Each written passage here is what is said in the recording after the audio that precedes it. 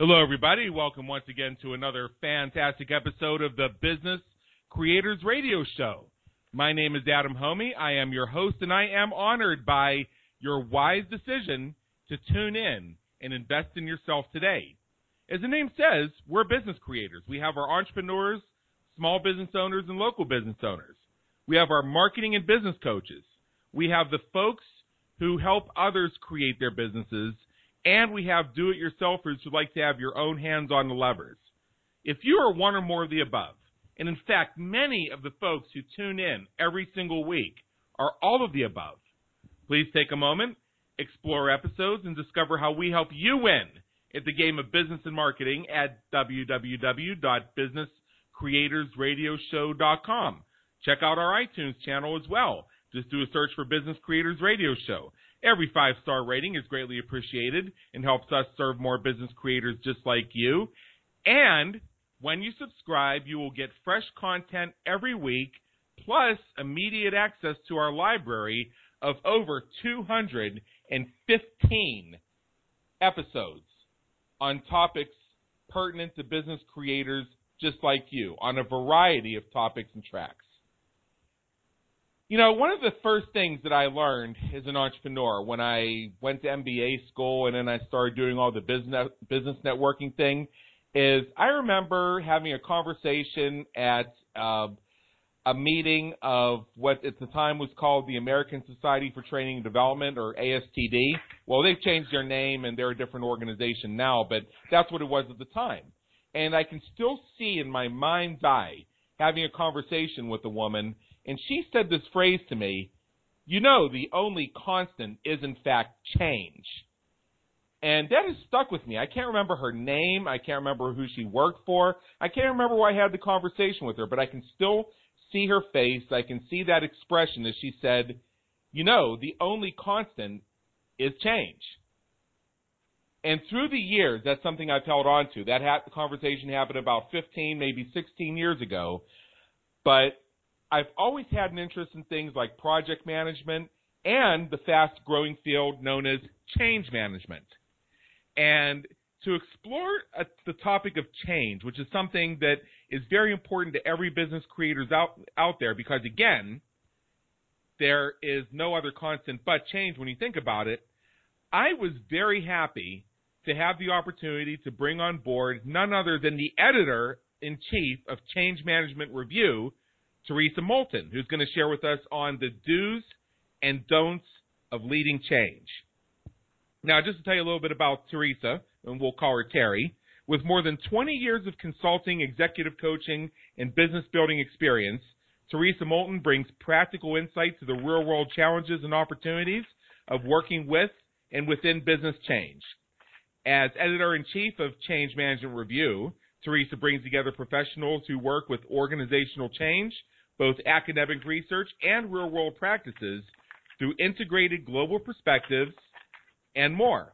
Catalyzed by curiosity and the desire to help others, she passionately explores the globe in search of everything change management. And Teresa Moulton, jump on board. Come on in. The weather's fine. Thanks, Adam. It's great to be here. Absolutely, and it's awesome to have you. You're somebody we wanted to have on the show here for a while, and I know that we've had a little bit of an exciting journey getting the bookings to match, but that's just life in the fast lane, so we're so happy to have you here. And what I'd like to do, just for our listeners who are currently in the process of getting to know who you are. We may have people who now have a separate browser tab open or looking up Change Management Review or looking you up by name. We get a lot of feedback that people do that because they're trying to learn more about you and who they're going to be learning from over the next 50-some minutes. So what we'd like to do before we get into the main topic of today's conversation, which is about the do's and don'ts of leading through change, if you could just tell us a little bit more about your personal journey and how you've arrived at this current intersection you're at of your brilliance and passion, serving business creators by helping them with their change journey. Sure. So what's interesting, at least for me, is that my personal and professional journey have been very integrated, which is kind of going against what typical business advice is, you know, keep your personal and your professional lives separate. But for me, I work on the premise of do what you love and love what you do. And when you work on that premise, whatever you're doing, you love. So you really don't have work. And, that's why my personal journey is aligned closely with my professional journey. And, I started out, I'm a serial entrepreneur. I started out and with my own business at age 21, never had a job or worked for anyone else, and built a business and then ended up selling it, going through graduate school and building a couple more consulting training businesses, and then kind of landing in the change management review role that I'm in now. And I'm also looking at another business coming down the pike. And I think that, helping serve business creators has been something that I just naturally do. So if I'm in a hair salon getting my hair done and someone wants to pop out and start their own salon, then I have a conversation with them about how to do that. If I'm at a restaurant and the owner comes over and starts talking to me about their marketing problems, then I start helping them. So I've helped all different types of businesses, from putting in health spas all the way through financial services businesses. And a lot of that happens with doing what you love and loving what you do, which to me comes down to a basic concept of, dream big, have your vision, crystallize it, and then put legs on it so it can walk and actually turn into the results that you're looking for your vision to actually deliver. I love it. So to start off, you've been an advocate for the importance of business leaders having the ability to sell change management. And as you and I discussed before in the green room before this for this interview, and also in some of our previous conversations, you've told me there's some clarity needed on what we mean by selling change management. So if you could define our terms and tell us what we mean by selling change management and why it's important for business leaders to have the ability to do that. Sure. And Adam, before we go there, maybe it is helpful to actually define change management so people understand it, because it's an esoteric term. And what it really means, whether you're in a small business or a large business, is change management is a set of work that goes in place to help employees or associates or any stakeholder of a business work in a new way as a result of a change. So it could be a new product offering goes out and the company needs to realign the way their work gets done. They need to learn a new system. They need people not to be surprised about using a new system. They need to be trained up on doing the system, and then they have to feel confident in the leadership that's actually, leading them to use and deploy this new service. In smaller businesses, it can come down to, 3 people leave the company and 2 people join the company, and the culture changes on a small team. So, now what do? Things really have changed. It's not the same the way that I work, the way that I get my work done. So what are the types of things that need to happen in order for everybody to come together and get on the same page? So there's communication work, there's some messaging work, there's probably some leadership coaching that goes on. And all of these different people-oriented concepts and activities are considered change management. And it's really the support that an organization needs to go from state A to state B, depending on whatever that business shift and strategy might be. So that's change management.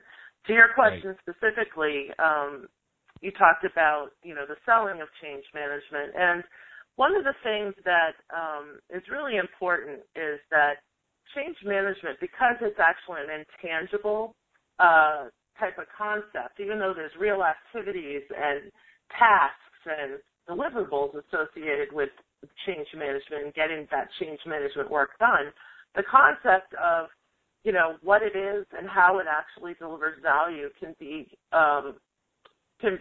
curious for some people in order to understand it. So it requires some conceptual selling and positioning of benefits so that people understand what they get when they use change management or employ change management to get work done. So, for example, after using good change management practices, you'll have higher rates of employee adoption. You'll have lower rates of resistance to the change. You'll have hopefully no surprises because the communication has been put in place in a way that makes sense to everybody, and it comes to them through multiple channels. There'll be people who are adept and ready to use the system, and they understand, how changes to the way they work actually will look in the new world that they're going to be working in, and they don't, they can accept that. So if you understand those types of benefits as a result of change management, it helps them to say, well, what happens if you don't have change management? And that's why change management was actually created as a field, because a lot of the projects or the people side of business really, even though that's the soft stuff, it became a hard obstacle. So, learning how to kick off a new team, building a new system, even something simple as putting a new phone protocol in place. You want the person answering the phone to say, something different than what the business has been saying before. That requires change management. So it doesn't have to be a big business thing. It could be a small business thing. But when you start to talk about why change management is important, it's important to also mix the benefits of change management in with the consequences of not changing. So if we're talking about, moving people from, making memo pads to also making pencils, and then another team that's going to actually deploy pad of paper and the pencils, that's a whole different set of work from just making a pad of paper. And so if people don't understand why they're doing that, or they don't understand that the reason it has to be done is that the business will go out of business in 6 months, then they may not see a reason to change. They may want to still stay making memo pads and not add the pencil and then sell it as a combined product. So I think that that's really why change management exists and what it means to put a value proposition out there that speaks to the benefits of it, and then making sure that people understand the consequences of not changing. And that messaging is also a part of the change management work. One thing that I've noticed in this field is that people make the mistake with the analogy of the carrot and the stick, thinking that the carrot is the incentive and the stick is the punishment or consequence, when in fact the carrot is hanging in front of the horse off the stick. And so when you really think about this, the benefits and consequences of changes in a business make communicating change real. If you're selling only the benefits of why people should change, people know that, and it detracts from the credibility. And what you really need to do over time is make small promises and deliver on them so that the people who are going through the change can begin to trust the process and trust the leadership. So if you're only selling the positives and you're not getting real around what won't change, some of the drawbacks of the change and why they're important anyway, then you're really setting yourself up for, a failure in terms of getting to the future way of working without having a hiccup. I think about what you've said, and that was such incredible information that you've given us about what change management really is. And I've spoken with folks who, when they hear the word change management, what immediately comes to the mind is what we need to do to fundamentally change corporate culture after some scandal or in the wake of a merger or an acquisition. And it's been my experience that while there is change management that are involved in those sort of things, and those are big changes, that a lot of the things that actually fall into the header of change management are actually relatively small and sometimes have an impact that outkick their initial coverage. But we don't put the label change management on it because it's just seen as, well, we're making a change, we're installing a new software, or we're going to do this process a little bit differently. But we don't consciously put the label change management on it, and I think in some ways we miss an opportunity because the foundation of change management and the principles of change management would make some of those smaller things go more smoothly and more effectively. Yeah, and you know, Adam, you're right. And I think one thing that is helpful is to really, you know, understand what the components of change management work are. So, for example, there are 5. One is training. So, to your point, if people need to learn to work in the new way, then there's a training program that has to be designed, developed, and implemented. And that has to match with the second component of change management, which is communications. So, you know, like you said, it may not seem like a big thing, but having the right message at the right time to the right people to help people buy into and get on board with the change is critical. And those messages have to line up with what's being communicated in training. And then the third part about change management work is the fact that we have sponsors. So we have the leadership of the organization, and whatever they're saying, they're setting expectations for the organization, and the training and communications have to back that up. And then there's employee engagement. How do we get the organization really involved so that people can, you know, be a part of the change versus having it happen to them? And those 4 components need to completely line up. And then the fifth part, which I put in there, is organizational design and development. And sometimes when you're making a change, like learning a new system, somebody's role may change. You know, maybe one transaction in customer service doesn't have to be done by the customer service rep anymore. Instead, it's going to be done by bookkeeping. So when you have, you know, changes in roles and things like that, you know, we really need to be clear about what's going on with employee perception of value and how they understand their job. So that could be a change in a job description, which therefore requires change management. So it's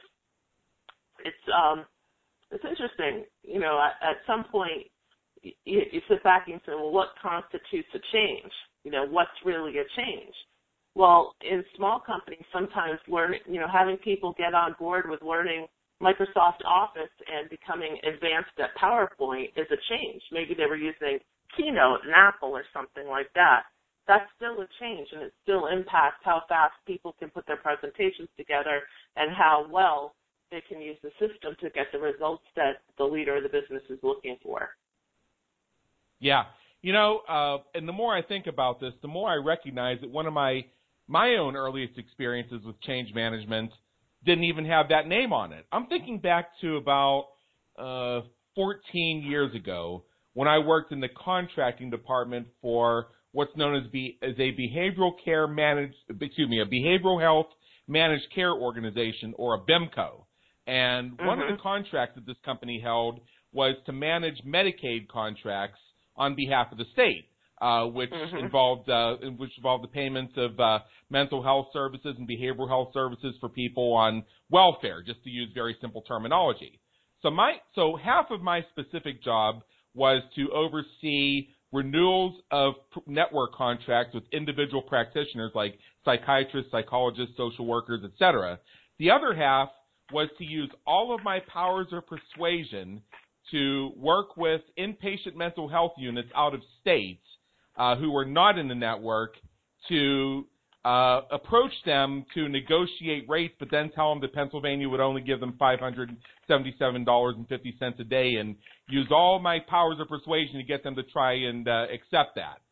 So one of the roles that I had with respect to the latter was for the people in the care management department, the people who authorized the care and the people who worked with the providers to continue authorizations, had to get me the information so that we could begin the process of reaching out to the out-of-state provider, or the out-of-state mental health unit.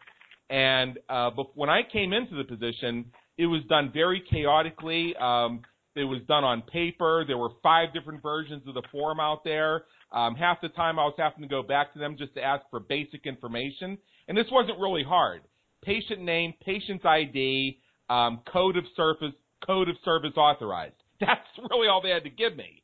But just because of the problems of the system and all the disparities. So with the support of the leadership of the division that I worked in, I made the very simple change and helped implement the very simple change of having them fill out a Word template, a Microsoft Word template, do save as, and then email that to me internally through the secure email system. And what was nice about it is the majority of people loved it because now they didn't have to go to the printer. They didn't have to find the form. All they had to do was type in a few very simple things that walked them through. I even designed a template so that the tab thing worked. So after you filled in a blank, it would skip to the next one so you could fill it out real quick. And what this did is it enabled us to get those contracts processed in a much more timely fashion, bringing us into compliance with the requirements of the contract that the state had with the Department of Health, because there was actually requirements on how soon you had to do that outreach. And it also meant that these weren't getting lost anymore, because you know how it is when you have paper floating around an office that has 300 employees, things don't always make it to the correct inbox. And especially when you have 5 different versions of the form going around, something may end up in the inbox, but you don't even recognize it. So what I encountered at the time was the way this apparently was communicated from senior management or upper level management to the care management department was, well, this is how we're going to do it. And they also said, these are the benefits to use. We have one standard form. We're going to save paper, so we're environmentally conscious. It's something that takes you 1/3 of the time that it used to take, and what have you. Another thing that I think really helped this go through is when I first moved into that position, I knew that I was going to have a lot of dealings with care management because of that aspect of my role. So I started spending time over in care management, getting to know people. To my boss's boss, who I think was brilliant in her own way but lacked certain basic perception, you'd have to work for her to understand what I mean by that. That translated into me being lazy, listless, and roaming around the halls for no purpose all the time. No, I was over in the care management department. I was over in the finance department. I'm one of those types of people that I don't sit in my cubicle and wait for them to ring my extension. I get up and I go see them face to face. Where there was just no connection with. I had a different style when it came to that. And it's my belief, looking back on this all these years later, that part of the reason that this initiative worked so successfully and was able to be implemented with few or no hiccups is because people saw me behind it and knew I was a cool guy that liked to have fun, basically. So if this was my idea, it was something that they'd be willing to at least jump onto for laughs. And then once they discover that, oh, wow, this does make my life easier. I don't have to worry about which form to use. I don't have to print anything. So I'm helping the environment, which was a big deal for this company. Very big on environmental consciousness. So I was able to tap into that. And they don't even have to get up out of their chair because in a care management role, you had to be logged in. So you were verified as being online, able to accept incoming calls. So it's very hard for them to get to a printer when they have to be logged in. Interesting. But I didn't know the term change management at that time. And and from what I've learned about change management since then, I can think of ways we could have done it even more effectively. But because we didn't understand the discipline and because we didn't understand the principles behind it, I think there might have been some missed opportunities. Yep. Yeah, so from your work, Terry, what are some examples of organizational change that you've seen apply to smaller businesses? A lot of the listeners of the Business Creators Radio Show are entrepreneurs who own businesses with 2 to 10 employees and revenues of $250,000 and up, just to give you an idea of what we're talking about. So what are some examples of change you've seen in those types of environments? So one example that I have is a CFO of a small company basically had a team of 6 people who worked together for quite a few years, say 5 years. And he kept having his weekly team meetings and asked the team questions and no one would answer. And no one would talk to each other. And he went on for about 6 to 8 months like this. And then finally Well, I actually bumped into him in a buffet line at my alma mater, Babson College, and he said, no one's talking at my team meeting. It's driving me crazy. I don't know what to do. And I have no idea how to fix this. And, and I said, well, why don't I come in and talk to the team and interview them individually, see what's going on, blah, blah, blah. So I did that, and what happened was it turned out that people didn't trust each other because there was some confusion on roles and responsibilities. I guess a new person had joined the team and started doing some of the work that somebody else had been doing, and there wasn't a clear communication about that from the leader in that case. And then there was a lot of concern and confusion about what is going to happen with budget cuts. And so everybody was, kind of heads down just doing their work because they wanted to keep their job, and they didn't want, to be the person that, raised any issues or questions at the team meeting. So it was more like a culture of compliance had occurred. And so the change management approach there had to do a lot with team development and leadership coaching. And in addition, it had to do with individual coaching so that people, really got comfortable understanding what their core concerns were, and then had a better approach for talking to leadership about that. So that's an example of really the people stuff of a change happening, lots of little changes in terms of new roles and responsibilities, and they had been left alone for 6 months, so there was time for these feelings to build up, and then just everybody not understanding, why the budget cuts were happening and how far they're going to go and what that means to them. That's a good lesson right there. When a change happens, the first natural thing for us as human beings to do is to start dialing up channel WIFFM, what's in it for me, and start thinking through, what are the implications of this change for me, whether it's changing a form that may increase my workload 25 minutes a day, or it's not doing some work that you normally do and worrying about whether you're still useful to the business. All of this stuff goes through people's minds, and if it's left alone, then the change is not managed. So that's an example just for a small company and team.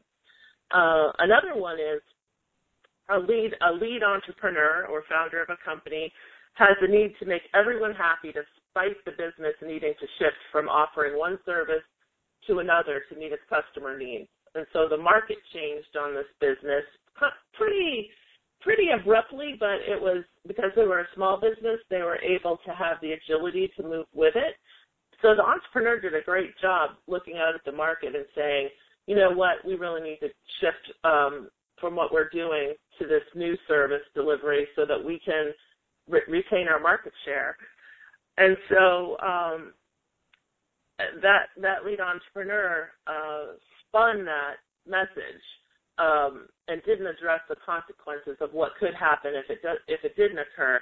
And so people in the small company, it was like a company of 12 people, started looking for jobs because they didn't have the confidence that the business will survive the change, even though they quote-unquote liked the founder. And the founder wanted to be liked, so they were almost treating the business too personally and taking care of employees or colleagues versus actually keeping the boundary in place and talking about roles and what would happen to the work and, what's going to change. And then the other thing that happened there was two new team members started with the company, and they don't understand why people are hush-hush when they're in the room. So these two new people start. The old team doesn't say much to them. The conversations stop when they walk in the room. And, the lead entrepreneur is just busy trying to make the two new team members happy.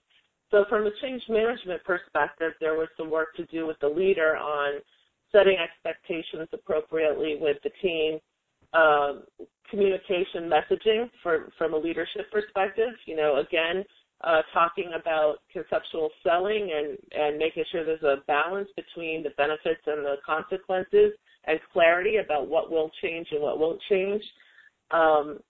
talking to the people who are looking for jobs and getting clear about, why they're looking for a job, what's not happening here, how can we make that work for you, and really helping them understand how they can plug into the new change so they can see there's a place for them in the company. And then new members really understanding the leader working with them to really understand how it feels to be new to this group and doing some team development work so that they become part of the team faster. So those are two examples of organizational change for really small businesses. Yeah, and I've done so much work myself, and so many of my colleagues recognize challenges when it comes to things like meetings. I've moved into so many organizations over the years. Some of them have regularly scheduled team meetings or work group meetings, and some of them don't. For the ones that do, what I found with these meetings, it's a lot of them just a lot of blah, blah, blah, blah, blah, blah, blah, blah, blah, and then people wonder why we hate meetings. So one of the changes that I typically recommend, and I've been very happy to have over a 90% success rate with adoption of this, is to have everybody who's a regular attendee of the meeting, especially if it's like a weekly status update type meeting, pre-submit to the group the following information. That would be what they have done since the last meeting, what they have on their agenda, and what support they're looking for from the group, in addition to what ideas they have for moving the organization or the group forward. One of the first times I implemented this is when I was the president of the chapter of a professional organization, and I had already been on the board for 3 years.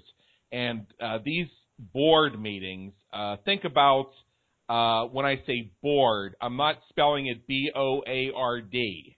They were supposed to run an hour and a half, but after 2.5 hours of people just really taking up oxygen, talking and talking and talking to create this impression that their own department was doing so much. One of my first implementations was, okay, guys, here's what we're going to do. 48 hours before we have the meeting, submit to the entire group using the board listserv what you currently have on your plate, what questions you have, what support you need from the group, and what ideas you have to move the chapter forward. There were 7 people on the board. 4 of them submitted their summaries. So we had the first meeting. I did reach out to the ones that did not submit their summaries, and one of them said, well, I have nothing to say, and then another said, well, I'd rather just give an oral report and all that. And so I thought, I could argue with these people. We could do this another way.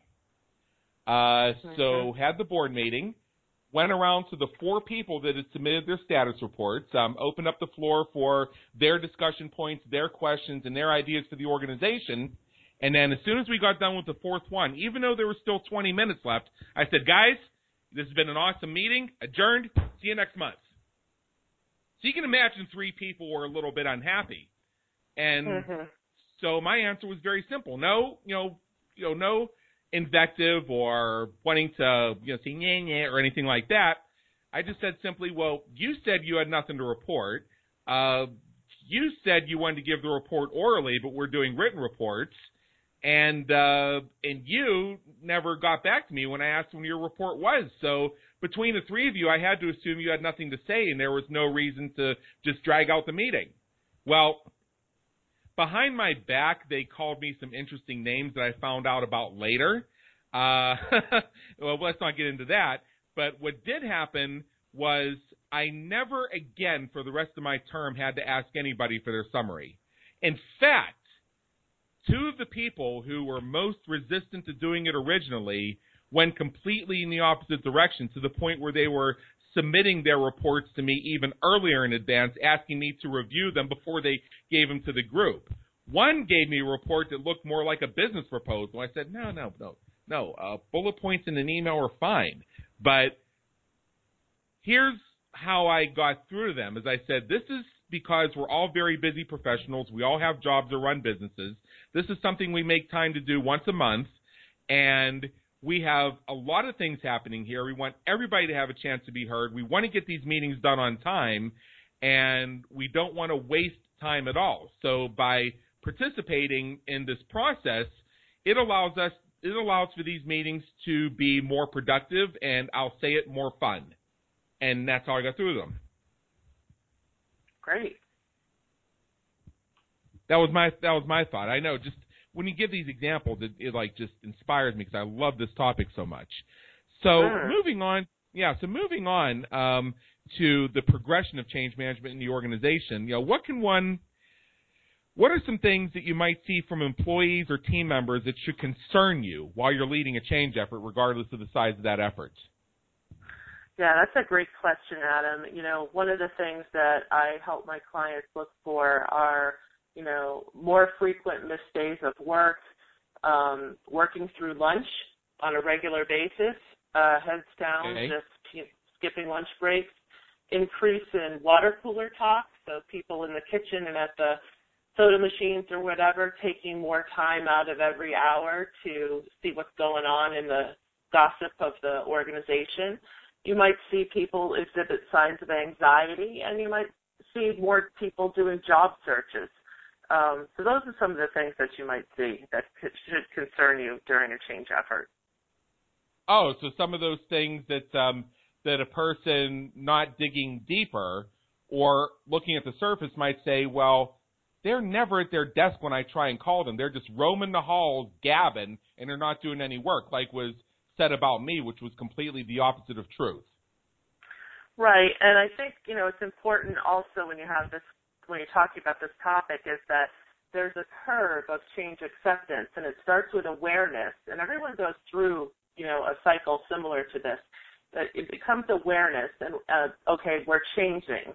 And then people start asking what's in it for me or what's going to happen to me, and the curve dips in terms of the productivity curve dips because people are, self-focused and concerned. And then when they get more information, that's when the change team or the leader needs to intervene, provide more information, provide context so that people can see how they fit into the bigger picture. They start to pop out and they get more educated about the change, and then they start to require more information, and they get curious about the change, and then they get training and they learn how to do the work in the new world, and then they live in that new world for a while, and they go from acceptance to owning the fact that this is how we work today. So when you think of the high-level phases of that curve, and you look at some of these symptoms of, people during a change effort, these are typically symptoms of people being in the self-concern part of the curve, in the dip, because they're trying to cope with how they're perceiving and understanding the change to impact them. And they could be right or wrong, but they haven't yet gotten any support in terms of providing them with context and information so that they can, not suffer through their own, self-perception of what's happening. Right. The ability to deal with certainty is something that a lot of human beings struggle with. And there are folks out there who would rather hear bad news that's concrete because then at least they know what's happening. Right. That even if they find out that the news is, well, we're actually about to file Chapter 7 bankruptcy and we're going to be shutting the lights out, instead of being in fear, now they say,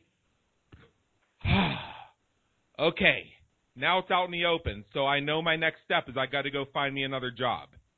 Mhm.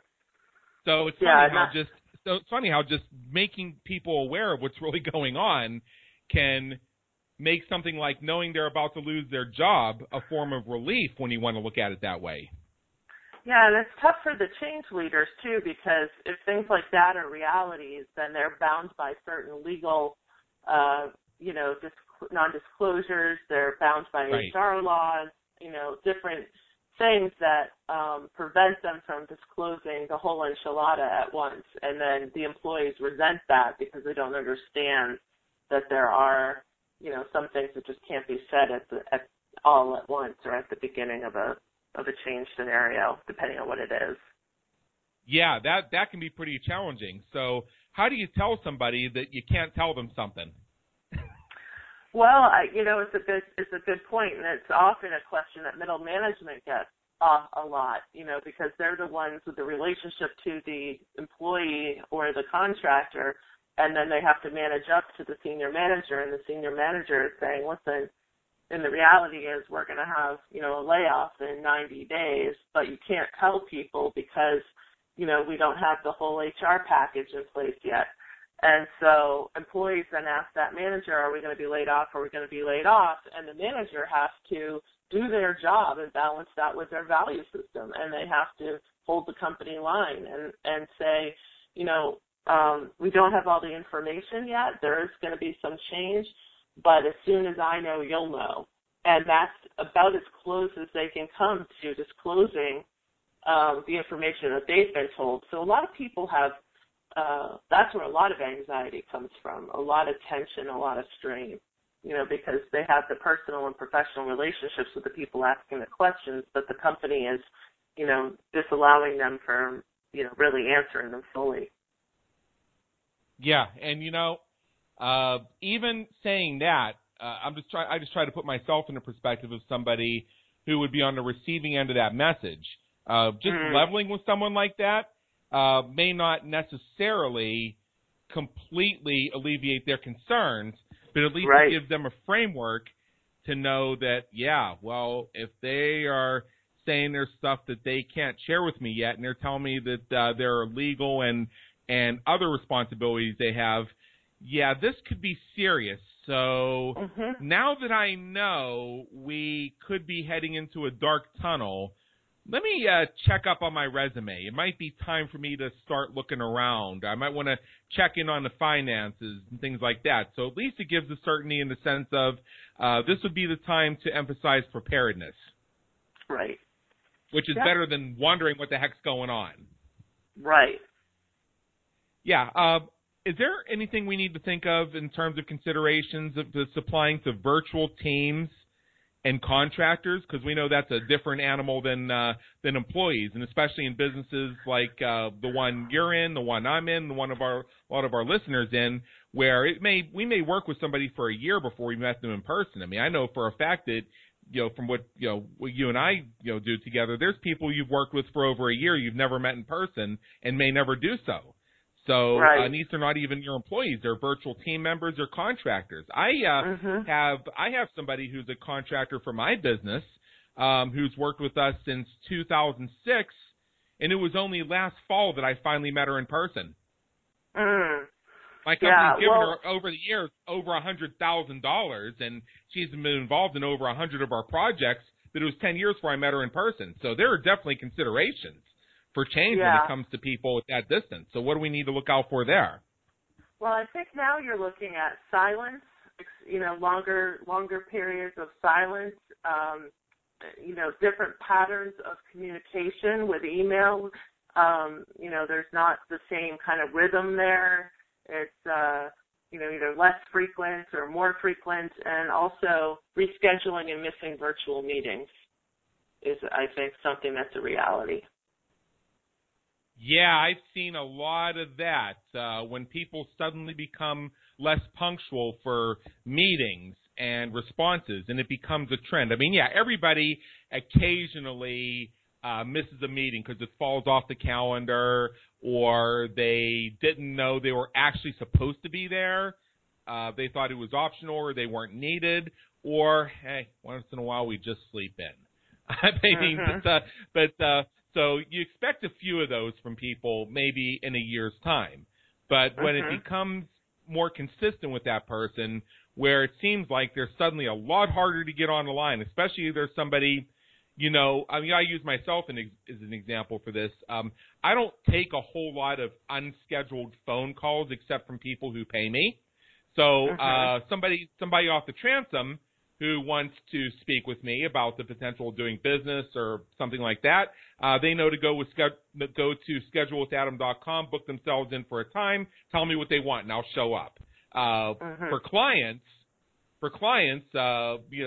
who pay retainers and things like that, depending on what level they're at, usually they have at minimum my private phone extension, so they can really just call any time. And the lucky ones, or the ones that invest at the highest levels, have my Skype ID and can type, hey, got a sec, whenever they see the green light. Now, if I suddenly notice, if I have somebody who gives that level of accessibility and suddenly I noticed that, wow, their responsiveness has dropped off by 75%. I guess what you're saying is I might look at that as an indicator that they've kind of become a little less engaged. Mm-hmm. Yeah. Yeah. So what would be Definitely. so what do you do in that situation, both in terms of dealing with them and in dealing with the larger issues associated with virtual people being disengaged? Because just like you can terminate their contract at pretty much any time within the terms, whether it's a 5-day notice or a 30-day notice or what have you, without the same ramifications of a W-2 employee, they can also just say, you know what, I'm not going to renew their contract, so I'm going to phone it in for the next 11 days until the next until the next expiration. Well, typically the best thing is communication. So taking the time to reach out to them and having that honest conversation, what's going on, giving them your observations. I've noticed that you're not communicating as often or as frequently as we normally did. I feel a difference in the pace. I haven't heard as much from you. I just want to check in with you, make sure that we're still on the same page and things are working out for you the way that we designed it to work up front.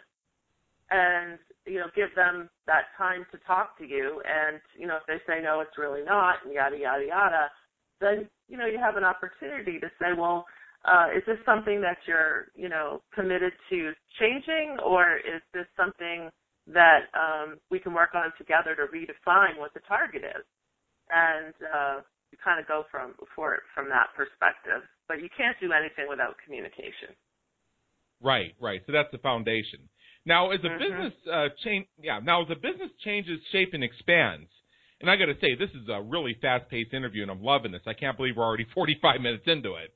As the business, 15 minutes left. Yay! As the business changes shape and expands, how do you encourage your employees and team members to embrace the change and support the organization through change? We've spoken about communication. We've spoken about being as candid as you can be. But as we have those changes of shape and expansion, what do we do to encourage them to embrace it and love it?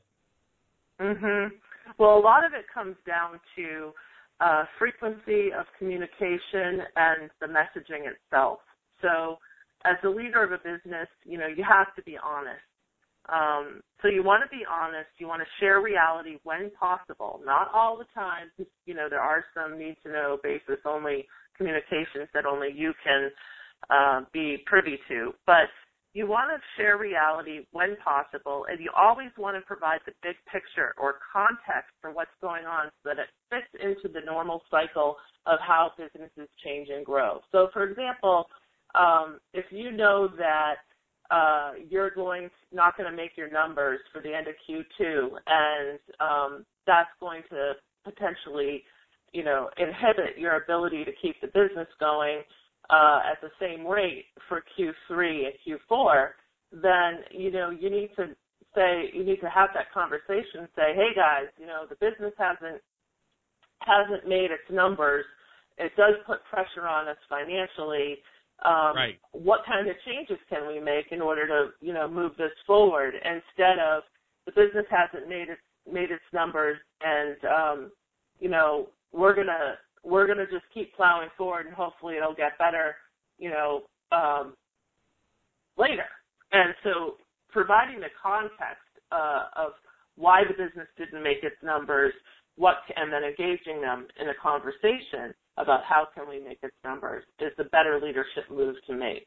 One of the things you don't want to do is you don't want to overemphasize or underemphasize the truth, because people know it and they look for the alignment of what you say and do relative to the state of the business situation. So if instead you came to that call and you said, we didn't make our numbers for Q1 and Q2, but that's okay. I think it's going to be all right. Don't worry about it.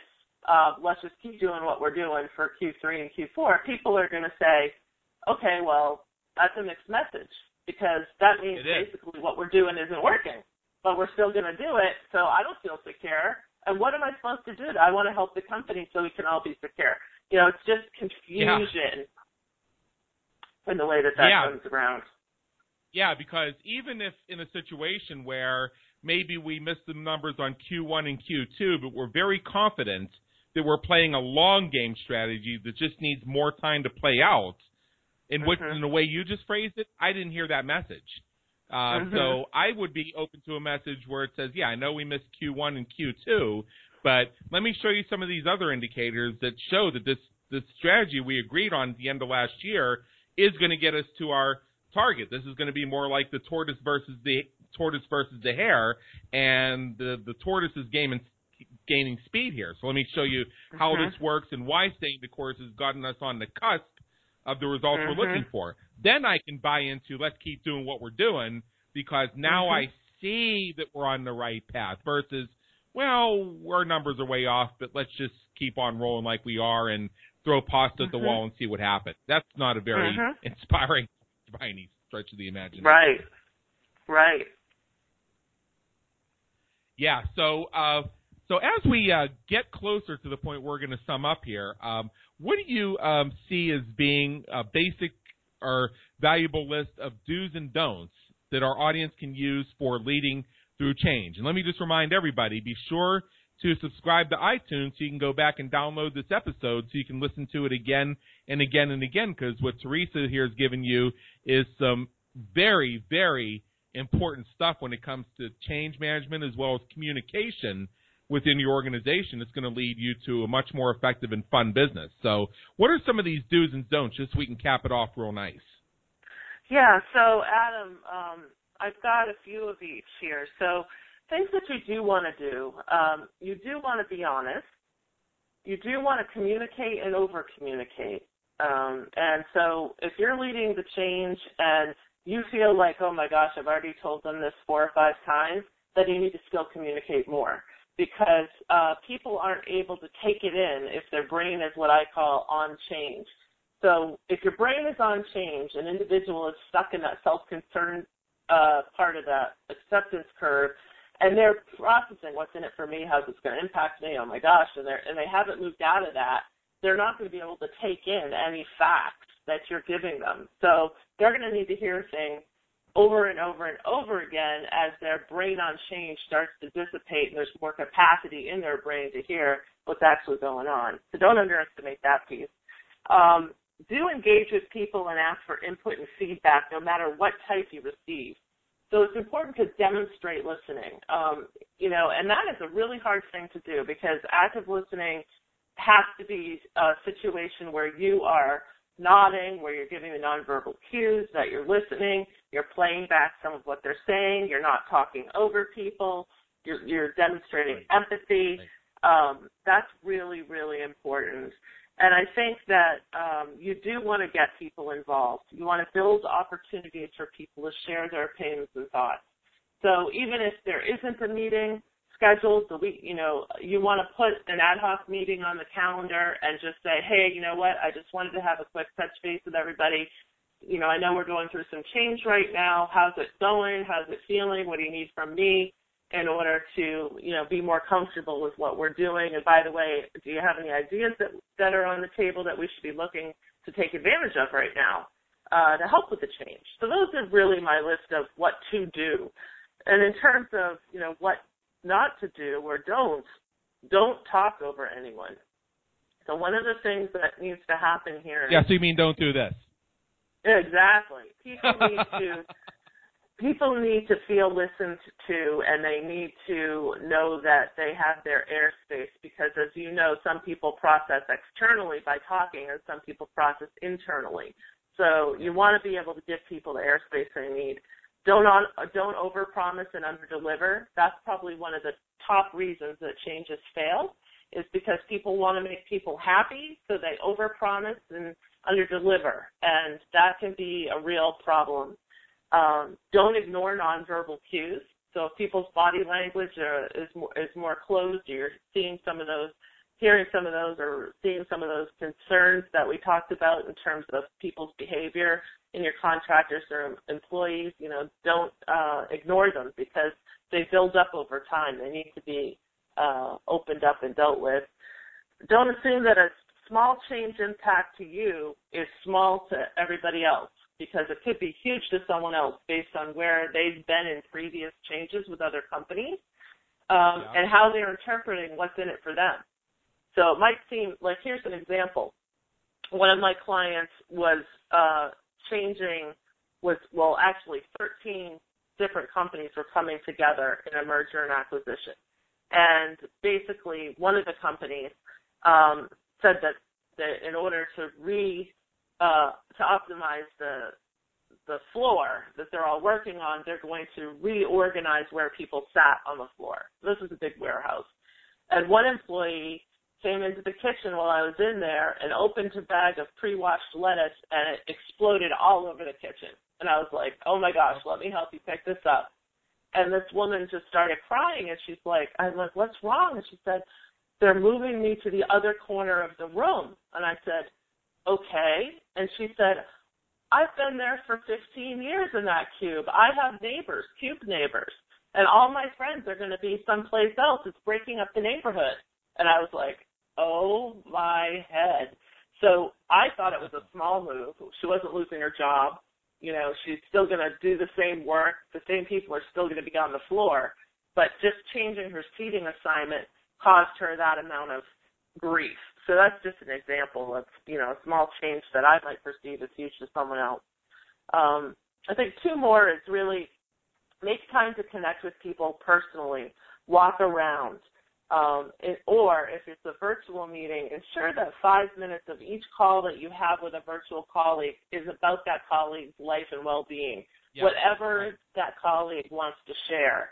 But taking the time to really go slow to go fast on those calls, even if they're only a half an hour, that connection is what you need to really reinforce. And then lastly, don't design a change to the business on an island.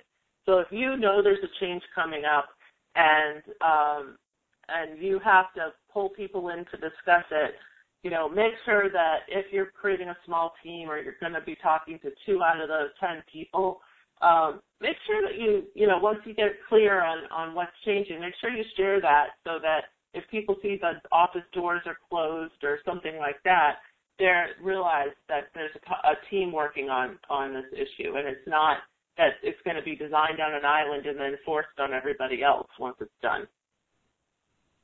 Right. Yeah, and I think that's a really great list. And, you know, it just makes me think so much. And also be aware of some cultural things. You know, we talk about moving cubicles and things like that. We only have 2 minutes left. I don't want to spend like 10 seconds on this. I'm thinking of Japanese culture where when you're moved to go sit by the window, that's a way of terminating you without actually firing you. So so you have to look at somebody's cultural background, and it might not be something as obvious as, you know, that we know from Japanese business culture, but there may be other cultures they may perceive some way you're communicating to them or some change you're making as perhaps an insult, perhaps something that means a lot more to them than you would think on the surface. So that would just be one final thing that I would add to that list in terms of just having as much situational awareness as possible, that if somebody's having a reaction that seems to way go beyond what you think you're speaking, there's more than meets the eye in most cases. Mm-hmm. That's a great point. Right. So we're actually right here at the top, and I know that you have a great resource for us. I believe it's called Embracing the Selling Role of a Change Manager. Yes. Yeah. You want to tell us just a little bit about that? Sure. So that's a basic free download that you can get on our website at changemanagementreview.com. And it really goes over a lot of the messaging and the key approaches and with tips and tools and techniques for how to actually position and sell change conceptually so that it makes sense to the people who are going to be going through it. Absolutely. And I'll just give people the URL real quick. It's www.changemanagementreview.com/selling skills. That's changemanagementreview.com/selling skills. So, Teresa Moulton of Change Management Review, thank you so much for being with us today. It's been an honor and an education. Thank you, Adam. I've really enjoyed myself. Thanks for having me on the show. As always, for everybody listening, this is Adam Homey, host of the Business Creators Radio Show. Please be sure to check out our previous and our upcoming episodes at www.businesscreatorsradioshow.com, where we help you win at the game of business and marketing. Until next time, have a great day. Take care.